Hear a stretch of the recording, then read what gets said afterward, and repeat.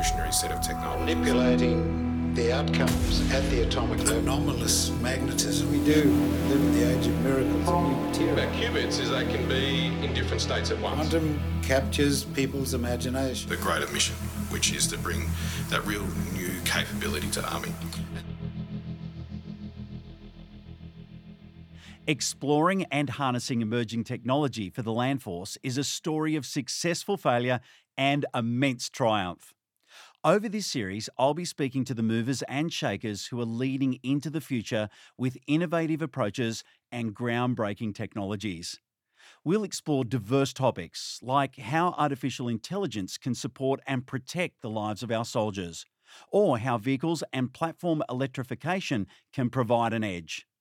I'm feeling really excited today to be joined by three of Australia's leading quantum technologists: Lieutenant Colonel Marcus Doherty, Professor Brant Gibson, and Dr. Richard Taylor. Marcus leads Army's exploration of quantum technology, is an esteemed senior fellow at the Australian National University, and is the co-founder of Quantum Brilliance, as well as being an Army officer. Marcus has brought a huge depth of knowledge to Army and pioneered the Quantum Technology Challenge and Quantum Next Generation Challenge series, supporting partnerships between sovereign quantum technologists and Army. Professor Brant Gibson is currently in the joint roles of Assistant Associate Dean, Physics, RMIT University, Deputy Director of the Australian Research Council Centre of Excellence for Nanoscale, BioPhotonics, and Deputy Director of the Sir Lawrence Wackett Centre for Defence at RMIT University. Dr. Richard Taylor is an Assistant Professor at the School of Electrical Engineering and Robotics within the Queensland University of Technology. His research is focused on applied superconductivity in the fields of power, communications, and instrumentation. During our conversation, we explore how Army and academia are collaborating to give Army the edge it needs in the critically important field of quantum technology. Marcus, Brant, and Richard, thanks for joining me. A pleasure. Yes, definitely. Yeah, pleased to be here. So to begin, same question for all three of you, and Marcus, I will start with you. Can you explain quantum technology in easy to understand language? Well, I'll give it a try. So, how would a science magazine explain quantum technology? Yeah. So what it would say that quantum technology exploits the most fundamental laws of the world to do something that is currently impossible. A new function, a new performance level, something that we can't access using the technologies of today. The problem with that is it doesn't really help explain what quantum technologies are. Mm-hmm. So a way that a quantum technologist would explain quantum technology is that it's a technology that uses and engineers quantum systems to do something that can otherwise not be done. And quantum systems are individual atoms, individual particles of light, things like superconducting materials, and others. And by exploiting that new thing, the quantumness, we can do things we can't otherwise do. Look, to me, I just wanted to follow on from what Marcus said before. I think it really looks at the intrinsic properties of materials and takes those materials to their advantage. So using light and using individual atoms to do things that conventional materials can't do. We hear the term quantum computing. And so when we're talking about atoms and those sorts of things, how does that work in quantum computing? Yeah, sure. So I'll lead in there, Brant, and you can add to that one. So quantum computing is one of the different ways you can exploit quantum technology. So broadly, there's 4 different types of quantum technology. The first one is quantum computing and simulation. The second one is quantum sensing and imaging. The third is quantum communications and cryptography. And then the fourth is the enabling technologies that actually allow you to build and exercise those other 3 types. And what Army's also interested in are those technologies that are countermeasures, those things that actually disrupt and deny and sabotage those other 3 types of technology. Okay, so Richard, you've been sitting over there quietly when you explain quantum technology. What's the sort of language that you use? I'd use the similar language that Marcus was using, and because it's down at the atomic level, then you can start to think about manipulating the outcomes at the atomic level. So I'm an engineer, and engineers think in big macro ideas: thermodynamics, strength of materials. A lot of that is coming from a heritage which is 200, 300, 400 years old. With thermodynamics in particular, it's the model of hundreds and thousands and millions of atoms, and it's a general description of what's going to happen. Why is the pot boiling? Why do things change phases? But with quantum, you can get down to individual atoms and get away from the ensemble, as that's called, and see, here's new phenomena that appear from smaller groups of atoms that are not part of everyday world. And those smaller things, those smaller phenomena, is where the magic comes from for quantum technology, which Marcus was referring to. And so that's the exciting opportunities, and it's very early days. I think it's important to say that. I don't think, when we're talking about quantum technologies, I don't think we should pretend that it's only, it's just the start of the thing. We've got atomic energy and all that sort of thing, but that's not so old either. That's almost, it is exactly a quantum phenomena. And so in that context, this is pretty exciting to be involved in it at this stage. Brant, I can see you there just feverishly nodding away with a massive smile on your face. Look, I just wanted to sort of double down on what Richard was just talking about there. There's huge potential by accessing these individual atoms in certain materials, but there's also a number of challenges. It's not an easy exercise, but there's a huge potential and a huge power opportunity in terms of what those atoms can sense and detect. Marcus, can you remember your first quantum wow moment when you were learning, looking, studying, inquiring, and you just went, wow? Yeah, sure. So I think it is often the one that most people struggle to come to grips with, and they go, wow, this is actually real. So this stupendous thing that I've been learning at university is actually real, and actually is something you can see and observe, you can feel. You can't smell, but you can otherwise experience it. And what that is in my world, they're called quantum jumps. And so you've got your qubit, which is the fundamental unit of a quantum computer, just like you have bits for classical computers. The thing about qubits is they can be in different states at once. So just like a transistor can be either 0 or 1, it can't be both. A qubit can be both. And what does that mean? It means that you can manipulate it like it's in both, which gives you that ability to store more information and the ability to more efficiently manipulate that information than you can on a classical computer. But when you come to get the information out of the quantum computer, it only gives you a 0 or 1. And so that experience of doing all this manipulation, and then it just gives you back a 0 or it gives you back a 1, and then you manipulate it in a different way and it gives you back a 1 or a 0. But the only way it could have got to that next set of 1s and 0s is if it had already always been in both 1 and 0 that whole time. And that's where you start to go, oh my God, this is actually real. This is what's happening. Yeah. And so, I'm going to ask you, Brant, as well, your first quantum wow moment. Oh, look, it brings me back to some work we did about 15 years ago when we, for the very, very first time, from my perspective, saw that we could generate single photon emitters, so single particles of light from atomic defects within a diamond crystal. And so we're shining light onto this material. We're collecting the light that's given off from this diamond, this very, very special diamond sample. We're sending those photons, those individual particles of light, down an optical fibre, and we're sending those to two different detectors.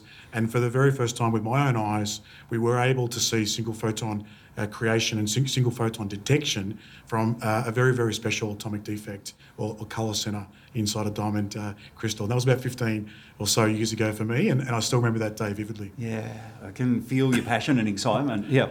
Richard? For me, it was in microwave communications. I was developing high-temperature superconducting filters. If communications filters are made from metal, as the electromagnetics goes through, there's always losses. And I wanted to make a filter with many, many resonators in it, so that it had very high performance, very narrow performance, but also what's described as very low insertion loss. That is, when you put the filter in the way of the signals coming through, it just does the job of filtering out what you want without taking away too much of the energy. That's called insertion loss, the loss from the insertion. And so I had a filter, designed a filter, we put it in on a cooler, it was at room temperature, it was coming down to operating temperature, there was nothing, and then almost growing like a fast-growing mushroom, the signal came up on the instruments, and the expected insertion loss was, I'll have to talk dBs, something like 12 dB, which is a very big number, that's a lot of losses, and the insertion loss was 0.1 of a dB, so it was sort of many hundreds of times smaller, but doing exactly what a metallic filter would be doing, but it was really all the attributes of superconductors, which are fundamentally quantum materials. I should imagine that 15 or 20 years is a long time in quantum technology. What's been the most recent wow factor for you? Brant, I'll start with you here. I think what's happened in the last few years has been amazing. Honestly, the rise of quantum technology over the last... quantum technology has been in an academic environment, I think, for many, many years, but to see the number of companies and industries that are forging ahead with trying to develop and take the mysterious quantum technology out of an academic institution or a government lab and trying to take that into the real world. To me, that has been a wow moment, and I think it's events like this Q2C challenge, this Quantum Technology Challenge, has gone a long way to helping a lot of those quantum technologies come out of that academic institution. So it's more that the rise of quantum technology for me over the last few years. And we'll certainly learn more about the challenge shortly. Marcus, how about for you, modern day quantum technology wow factor? Yeah, so certainly there has been some definitive wow moments for ARMI over the last few years since it began its Quantum Technology Challenge program. The first real wow moment was in 2021, where we had a team use a quantum magnetometer, so that's an incredibly precise machine for measuring magnetic fields. It detected a train carriage over 90 metres under the ground. It also detected sort of rifle-size objects quite easily a couple of metres under the ground. And so this had a transformative effect on the mindset of ARMI, which was these technologies are no longer something of science fiction. They're something which are being used right now in the field to detect things that we can't detect as an ARMI, and we need to get on top of this. Otherwise, we are going to be left behind. This is a technology we want. It's a technology we don't want used against us. So that was one of the big ones. The second wow moment happened in 2022, where we had a team investigate quantum machine learning. And I think that was also another change completely in perception about how a technology can deliver advantage, can be better than existing technologies. So that one last year, they showed that quantum machine learning was more resilient to adversarial attacks and noise in the environment at classifying features and images, like is this a stop sign, or is it a yield sign, or is it a give way sign, or something like this, compared to classical machine learning. So that's machine learning run on a classical computer versus a quantum machine learning. So what does that mean? It means that if we use quantum computers to interpret our images, they're intrinsically more resilient against people trying to spoof them or trying to degrade our ability to perceive the environment compared to classical technologies. And that was another significant wow moment. This then leads into being very important to Australian Army and the manner in which it detects adversaries. These conversations up and down the chain of command must have been really interesting, I would imagine. Yes, it was everyone from Chief of Army, Chief of Navy, all the way down to soldiers. And so I think an event like the Quantum Technology Challenge, which Army runs, where teams try to develop a solution to a particular problem that Army poses them, and then come and demonstrate it to a very broad audience, enables that reset, which is people get to experience that seminal moment in a technology where all of a sudden it's real, it's doing something relevant to us, and sometimes we get surprised. My God, it's doing something we didn't think was possible. We need to think differently. And the teams that come and participate also get that incredibly important moment where they go, well, who are these people? What do they care about? Oh, actually, there's things that our technology could be doing which isn't this, but could deliver so much more value to these people and their mission. You've mentioned two things that you discovered. With the challenge, you're going outside to industry to say, we've got this problem, can you help us solve it? What would be an example of one of those problems that you have gone out and said, okay, here's what we've got, can you help us, can you come up with something, can you build something, develop something that can solve that problem? Yeah, sure. So one example is, can you help us see things that are underneath the ground? And so indeed, Brant was one of the teams that responded to this challenge, and I'll hand over to him in a second. And so that was a genuine need, which is, at the moment, we find it very difficult to see things which are deep underground or in urban terrain and these sorts of things, because we don't have an otherwise means. We can't use visible light, we can't use radar, we can't use infrared to see these things. And so we needed something fundamentally new, and this is one of the challenges we put out there. So Brant, maybe you want to talk us through that one? Yeah, look, thanks, Marcus. Yes, a couple of years ago, 2021, I was part of a team called Quantum Diamond Magnetometry that was headed up by the University of Melbourne in partnership with RMIT University and Phaser Innovation, and we responded to this challenge at the time to explore the possibility of the quantum sensing technology that we'd been developing in an academic and industry team. But it really wasn't until we came to this QTC event and talked to people like Marcus here and other participants at the event, so really we could sort of hone in on the full potential of our sensor technology. So it was an amazing opportunity, and it's really spawned a program of work as part of this team that's continued into the future. And if it wasn't for this QTC event, we wouldn't be still doing the work that we're doing today. Yeah, so Brant, I think that opens up a very important other outcome of that challenge, which was, because Army was shocked, my God, there are these things out here that can do this, and we immediately turned to think about, well, how can we hide from this? How can we conceal ourselves from these new technologies which are coming out? And we ran what's called a Quantum Next Generation Challenge, which is a challenge focused on early career researchers, students, and entrepreneurs. Say, okay, this group of people, can you now solve this new problem that we've discovered? And indeed, this is where Richard's story begins, with a talented young man called Tim Cosgrove, who was one of Richard's students. So Richard, maybe can you talk us through this? Yes, so we were looking at the magnetic signatures of large and small things that Marcus has been referring to. And I've had a great interest in magnetism, and it ties into superconductivity very well. Some of the early workers in superconductivity wanted to call the phenomena of superconductivity anomalous magnetism. And I think it's a nice description of the things we're learning more and more about superconductivity.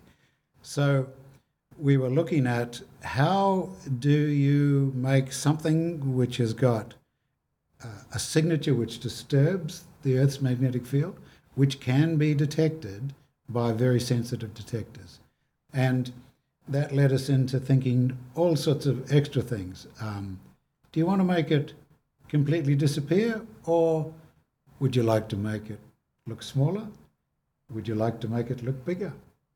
And so we are going through this thinking process now, really just coming to terms with what's required, first of all, to return the picture of an observer from some distance to something magnetically that is not disturbed. And then it's a bit of a chicken and egg where as the sensitivities of the detectors change, then the algorithms and the thinking of the magnetic counter response has to keep up with that.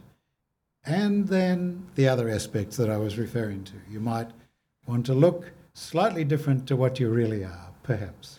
And so what led you down the path right from the start? What was the initial conversations that you were having, talk about, wow, can we do this and how far can we take it?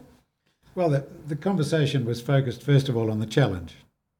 So Marcus does all the hard work. He has to think of all these things. And so then we've got a starting point. But we were given, and people are given, free rein to really look at it from as many different angles as possible. And so that's really the approach we took. How can we look at it from all different angles? Being aware of whatever solution might come up with today, it has to be agile enough to deal with might come up in the future. The quantum sensing you're talking about must go hand in hand because we're sending back images of something bigger or smaller. Using the technology, you have to say, yes, it is bigger or smaller, and then communicate as to what that is. That's right. And I think just following on from what Marcus said before about this challenge of object identification, below the surface of the Earth, there was a lot of things that this quantum diamond magnetometer team had to think through in terms of that particular challenge. In terms of the sensitivity of the material, the standoff distance, the operation in a very sort of challenging domain. There was a number of things that we've had to think of at the time for that particular challenge, but definitely into the future as well. And we're lucky in a way that the sensor material that we've really focused on over a large number of years is based on quite a robust and sturdy material. And I mentioned this material before as being diamond. So it's a very robust material, but to take full advantage of that diamond as a quantum sensing material, there's a number of other sort of elements that we need to develop to be able to talk to that quantum sensing material, like lasers, for example, electronic circuits and those sorts of things. So we've had to think through many, many things, but at the same time, we're definitely thinking about countermeasures. So on the one hand, we're trying to develop the sensor, improve its performance, improve its range of operation, but at the same time, we're also very, very conscious of being aware of what may potentially negate or detract from the quantum sensing potential. Yeah, and so how important are the conversations around using that technology, but also understanding how it can be used against us? Yeah, so that is critical from the beginning. And so not just in a military sense, but it's also critical to the development of the technology. So, for example, if Brant here is trying to develop his magnetometer in order to delineate mineral deposits under the Earth instead of looking for tanks or other big magnetic objects that Army has, then he needs to expose his sensor to an incredibly adverse environment, which is the Australian outback, and also very complex environments in urban terrains if he's rather looking for civil services, wires and these sorts of things under the ground. And so by having that competition between countermeasure technologies and technologies, it basically keeps each of them honest and also builds in a culture of really understanding and overcoming the adversity and understanding the limitations of your technology and developing ways to use it, which you would otherwise not do because you're not facing the foe across the street each day. And so what are the conversations in the private sector that you're having in your sort of inner sanctums and work groups in and around the adversary element? I think it really follows on from what Marcus just mentioned in terms of better understanding of the environment that you need to operate in. And I think it's through conversations, it's through getting out to various locations, being aware of those operational constraints or requirements. I think the more questions we ask and the more listening we do as a community. I think we can better understand and really identify the competitive advantage of quantum technologies, in particular quantum sensing is the area that we're focusing on. Yeah. Yes, I think along with quantum technology, we do live in the age of miracles of new materials, which are heavily driven by people understanding fundamental metallic structures. And they'll continue to change. The Earth's magnetic field is not a static thing either. So there's a number of variables that are moving around all the time. And the sensors are part of this ecosystem, which are constantly interacting. Marcus, the potential of quantum technology has been on government and defence radar for quite some time now.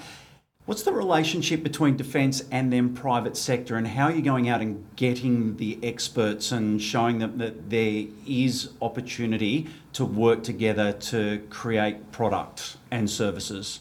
The current situation in quantum technology is that there is a sense of great potential here, that this technology, through giving that leaps in sensing or computing or communications, will do things for the world which other technologies haven't, and will be a revolutionary set of technologies, akin to what the semiconductors were for the last century in terms of new computing, new devices, new ways to observe the world and these sorts of things. So there's a sense here that we're in a similar sort of tipping point like there was with semiconductors and computing last century.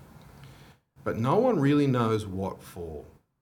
What is it actually going to be used for? So people don't realise that the first transistors weren't used for computers, they were used for hearing aids. And that's actually what delivered real advantage to people using those early transistors. We're at that stage with quantum technology, which is, what is our hearing aid? What is going to be that first thing that these new suite of technologies will deliver real value in?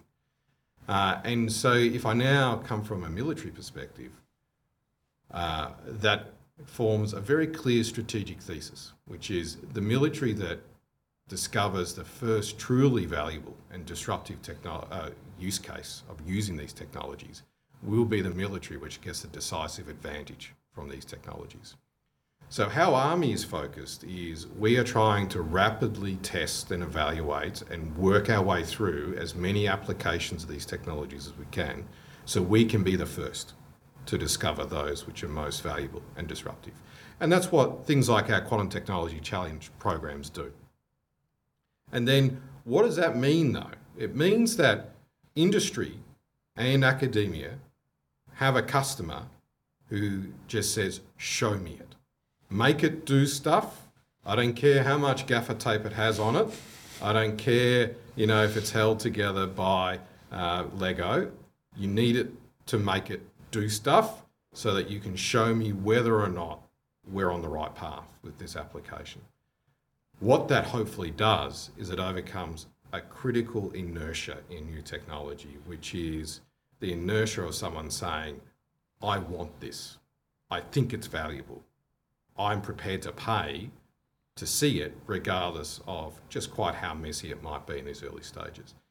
Once that inertia has been overcome, what you find is that private investment, public investment, private customers then can see that something's possible here, and they can put in their money, they can put in their expertise, and these technologies will take off. And Army or the military will then benefit from that, because we can't do it all. We need the help of a whole industry, a whole country to make these things happen. So if we can stimulate something that ultimately yields that technology that we can then benefit from, then that's our mission achieved. And so that's how we see our interaction with the new industry, which is the quantum industry. So we go over to the other side of the desk, and Brant and Richard are armed with their Lego and their load-bearing gaffer tape. And you're representing both private sector, defence industry and academia. So that must be just hugely exciting to have those sorts of goals to work towards. Yes, it's good to really bring the students through as rapidly as possible to make them aware of these things. They like to be inspired. We want them to be inspired. We want them to get the inspiration early on and stay with the magic all the way through. And demonstrating something that works, I think, is very powerful. Just jumping to a slightly different example. When I was running a small company in the 80s and the 90s, I could not get any investment from anyone until I had a thing on the table. And then when the thing was on the table, of course, it was the wrong colour and all the rest of it, but it was a thing on the table that did something. And that was the magic. There was something about the way humans approach something where some people are excited by talk, some people are excited by vision, but it seems like the decision makers need something to see and to go with, and that's really a great way to focus both students and the entrepreneurs. So just following on from what you just mentioned there, Richard, and Marcus as well, I think for many, many years and decades, a lot of what we're talking about today has only happened in very, very controlled laboratories, again, in academic and government institutions. Through this type of quantum technology challenge and the expectations or the demands of bringing the technology to the exhibition has made the community think about what's really required to get this technology out of the lab and into another building, into an exhibition building, so you can showcase your technology on a table and have those conversations, because you're never really sure where those conversations are going to take you. But it's that mindset of taking the technology out of possibly a very controlled environment to a less controlled environment. But when we do that, who knows what type of conversations we might have, from both the materials and the sensor aspect through to the devices that are needed to interrogate those samples. So just staying with academia for the moment, do we have the interest in the younger people or mature age students? Do we have the interest, and do we have enough people who are interested to come in and provide these services, learn more and then build the products? Well, you could always argue you'd never have enough people because there's a lot of demands in society. But quantum captures people's imagination. Where Australia is incredibly fortunate that there's been a huge investment in quantum computing, which Marcus was referring to before. And that came from zero. So we're not lagging at all. And because then the word quantum is out and about, and people can use it for all sorts of reasons, but the people that are working in the field say, thank goodness there is something that captures the imagination of a wide cross-section of people, including students. So then you can talk about the other aspects, quantum communications, quantum sensing, and then the enabling aspects that Marcus was always referring to. So the sorts of things that I also do with work with superconducting conductors, the sorts of cross-sections of conductors that might conduct, if they're made of copper, 100 amps, can conduct 1,000 amps if they're superconducting. That just really captures everybody's imagination. Is that what you're saying, Brant? Look, I think we're in a really strong position as a country. I think we really have an opportunity to leverage significant investment in quantum technologies over the last number of decades. But I think one of the challenges is the adjacent skill sets that are required in addition to those with skill sets in the quantum technology domain. It takes an army in a way to create a quantum sensor, for example, or a quantum computer, and those skill sets are actually quite broad and quite diverse. And so, on one hand, there is a very, very narrow, not narrow, but very sort of long history of knowledge and expertise that is required to do a deep dive in some of the specific quantum technology. But in addition to that, we do need those other technologies and adjacent areas to come along to support quantum technology to realise its full potential. Yeah, Brant, so that's a good point. So I'd go a step further. And so what I like to say is that quantum technologies are 10% quantum and 90% really good classical technologies. And that's because quantum technologies have been built on 100 years of making things smaller and making things more precise.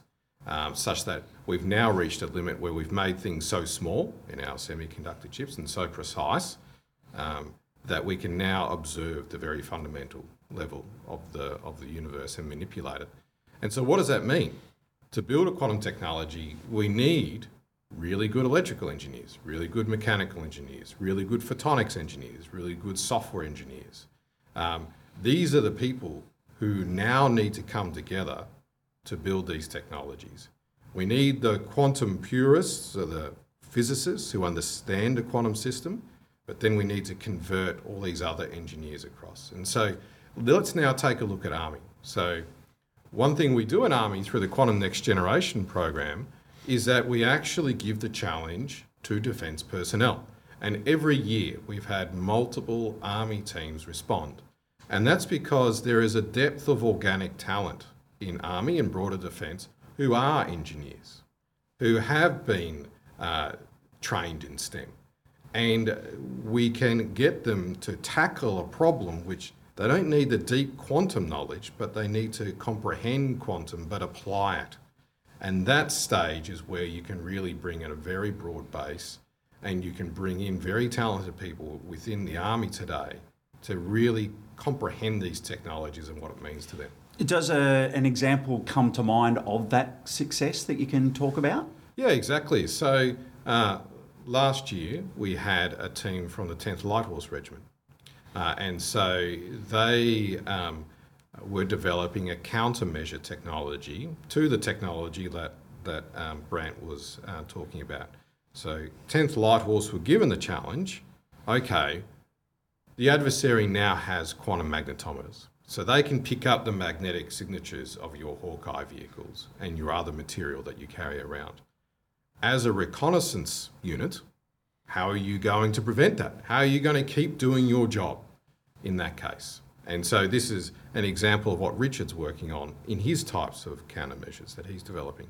And 10th Light Horse had a group of very talented, very innovative soldiers, not physicists, who came together and they worked up their solution. And their solution was to take what the Navy has been doing for 100 years with its ships and submarines and try to convert it across to land vehicles.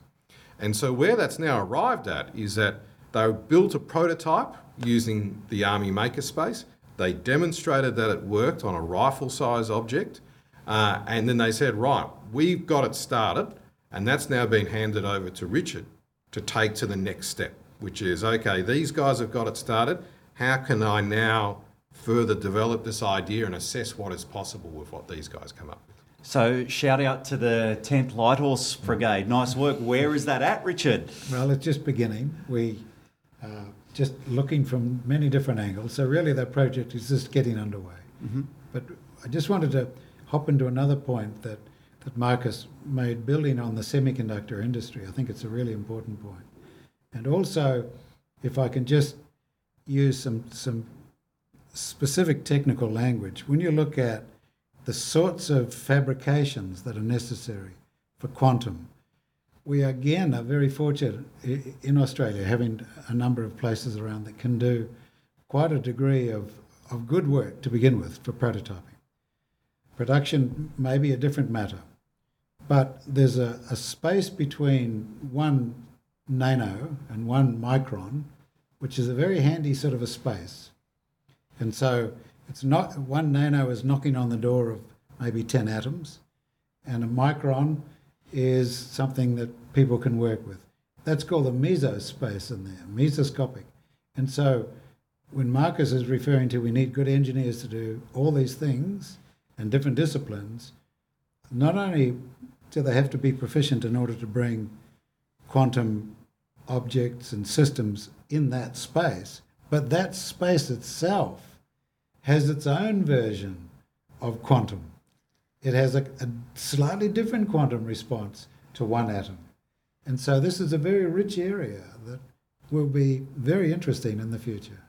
Is there opportunity for neurodiverse people to come in and apply some of their amazing skills in this area? I'll go around the table again for responses. Brent, start with you if you like. So I'd just like to give you an example. I'm not sure if this is where you're going, but one example of the quantum technology or quantum sensing technology that we're working on is in the wound healing space.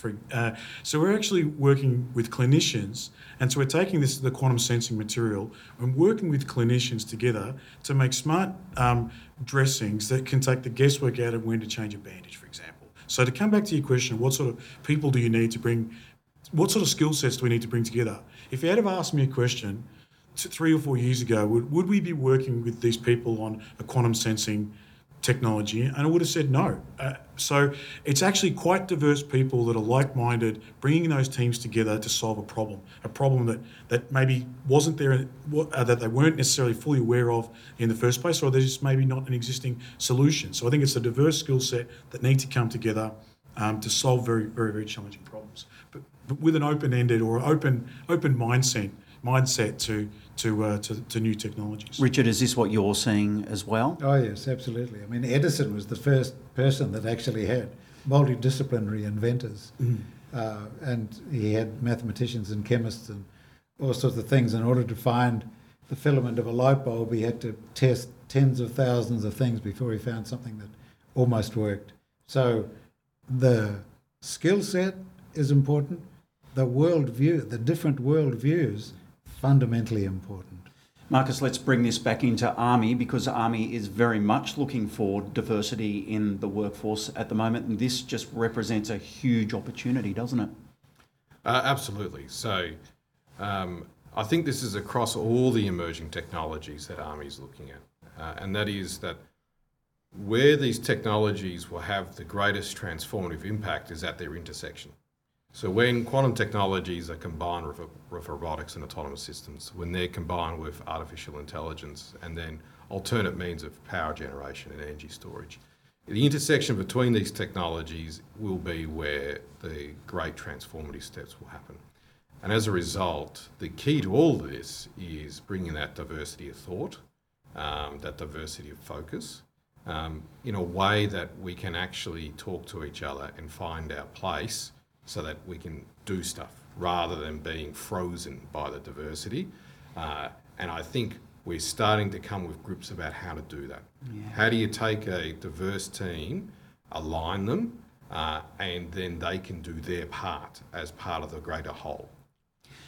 We've spoken and mentioned the Quantum Technology Challenge on a number of occasions already in the conversation. Let's have let's put that into focus now. So you're focusing on 3 different elements for the challenge in 2023. Can you tell us a little bit about those, Marcus, and why you've chosen those?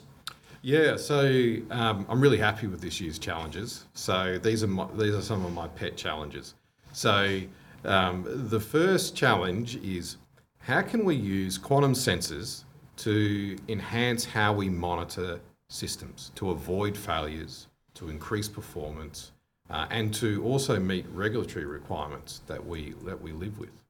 And so, excitingly, one of the respondents is a quantum weighbridge, which is a contactless weighbridge, a way to measure the mass in a truck or an aeroplane or a boat without actually having to put it on scales, which is immensely useful. One of the second respondents is actually what Brant's new technology is. So maybe, Brant, do you want to describe that one? Sure. Thanks, Marcus. So I'm just going to come back a little bit, if I can, to the sensing material that really underpins the vast majority of our work, and it's a very special diamond that fluoresces in the presence of optical illumination. If we shine light on to this material, it fluoresces and gives off light that's sensitive to magnetic fields, temperature, stress, and strain. So in terms of the area that we've addressed for this year's technology challenge is what happens if you can integrate that material into a platform or onto a platform. So through laser cladding additive manufacturing at RMIT University, we've actually been able to demonstrate that we can incorporate these fluorescent materials, diamond particles, into additive manufacturing metal devices and objects, and show that we can actually detect those fluorescent signatures from that material and remotely read out and monitor information from that particular object. So we're extremely excited about being here at the Quantum Technology Challenge for 2023, and we're very interested to have those conversations at this event to explore what the potential opportunities are with the technology. We see a few opportunities but we're very interested to have those conversations to identify areas that we may not have even thought of.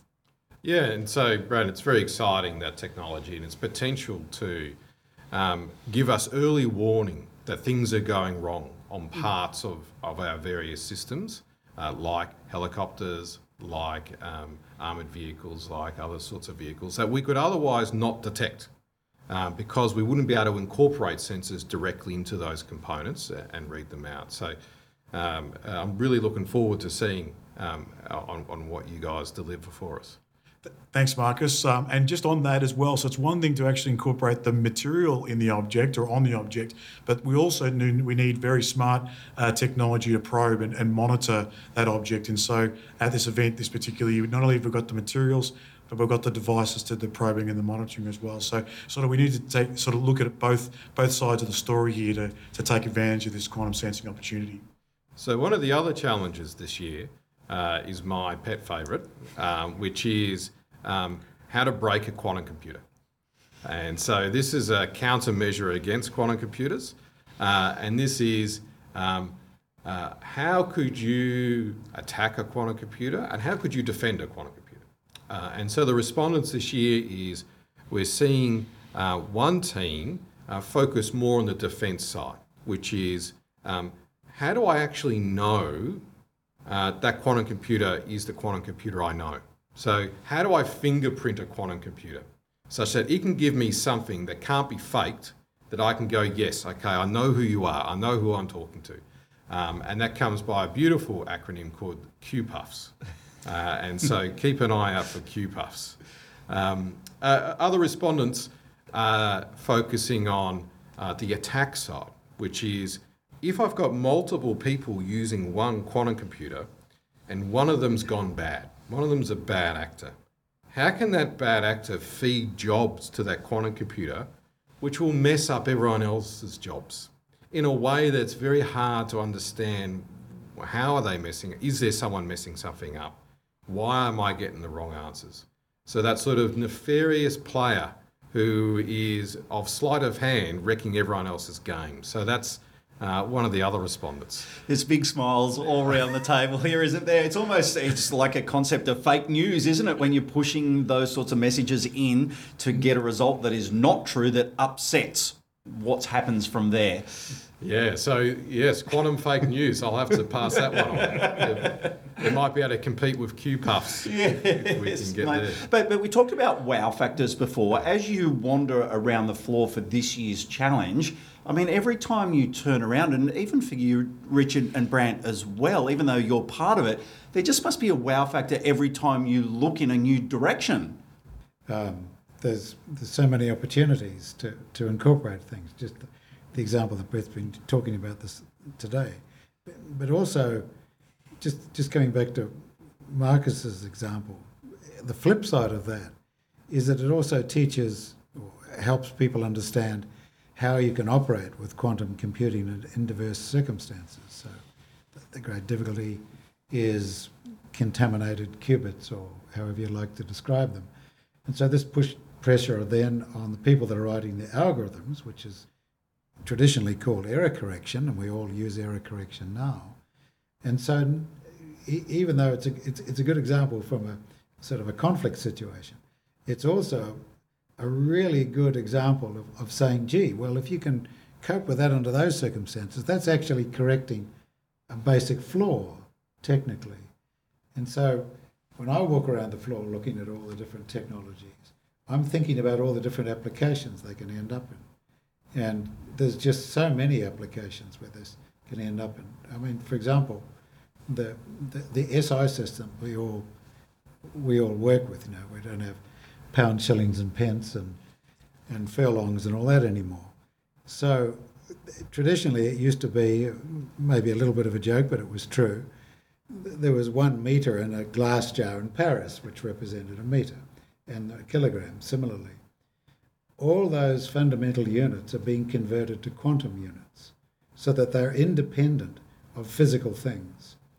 So in superconductors, when you make a thing called a Josephson junction, it very precisely oscillates at a certain voltage. And relatively easier to measure frequency than it is to measure voltage. So the SI unit for voltage now is based on a quantum mechanical phenomena of superconductivity. And so all those things are changing from all the things like, will this plug go into this socket? It's really starting to spread through the community. So you look at all these applications, you don't know where they're going to end up. Yeah, and I have no doubt that's what you're seeing too, Brant. Oh, look, most definitely. It's been amazing to be part of this Quantum Technology Challenge, and really just to show what potential and what opportunities are out there when teams come together and put their mind to a particular challenge. And walking around the event, it's even got me thinking about other areas that we could be exploring based on the conversations we have and the demos and the products that we see on the exhibition floor. Yeah. Richard, I'm going to come back to you. You recently mentored a Quantum Next Generation winner who then went on to partake in the Quantum Technology Challenge last year. Can you tell us what that experience was like for you as the mentor, and then for the mentee and what you think they took away from it? Well, it was an opportunity for them to be aware of the bigger world that they're operating in. When students are focused, PhD students are focused, they're very focused at what they're doing. Their supervisors encourage them to be very focused and not to go down too many rabbit holes.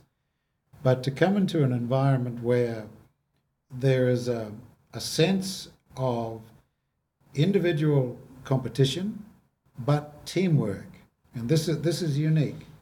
This is one of the things that the Army brings with it automatically. In an academic environment, not necessarily everybody's a team player. In the Army environment, it's very competitive for all the reasons that Marcus has outlined. But at the end of the day, they're all team players. And for a student to be part of that, it has an effect on them. They can see, that's interesting. There might be a place for me in here somewhere. And so it's quite encouraging. And so what do you think the next steps are for Army to best use and understand quantum technology? So I think we're still in this phase of let's rapidly find the best application of this technology. So we're still in that phase. However, as we're doing that, what we are finding is that we are starting to see pull-through from broader defence and Army. So the people who are used to buying helicopters and ships and ration packs are now looking to us and going, are there things there that we should actually accelerate and pull through?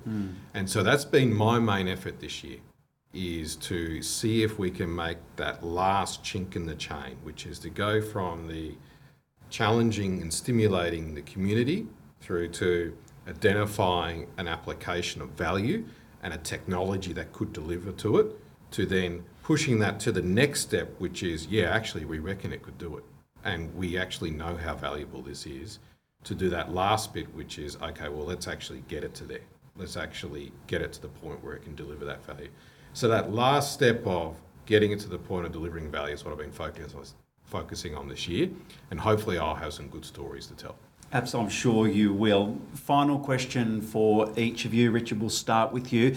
What does or could quantum technology look like, let's say, 5 years' time and then 20 years' time?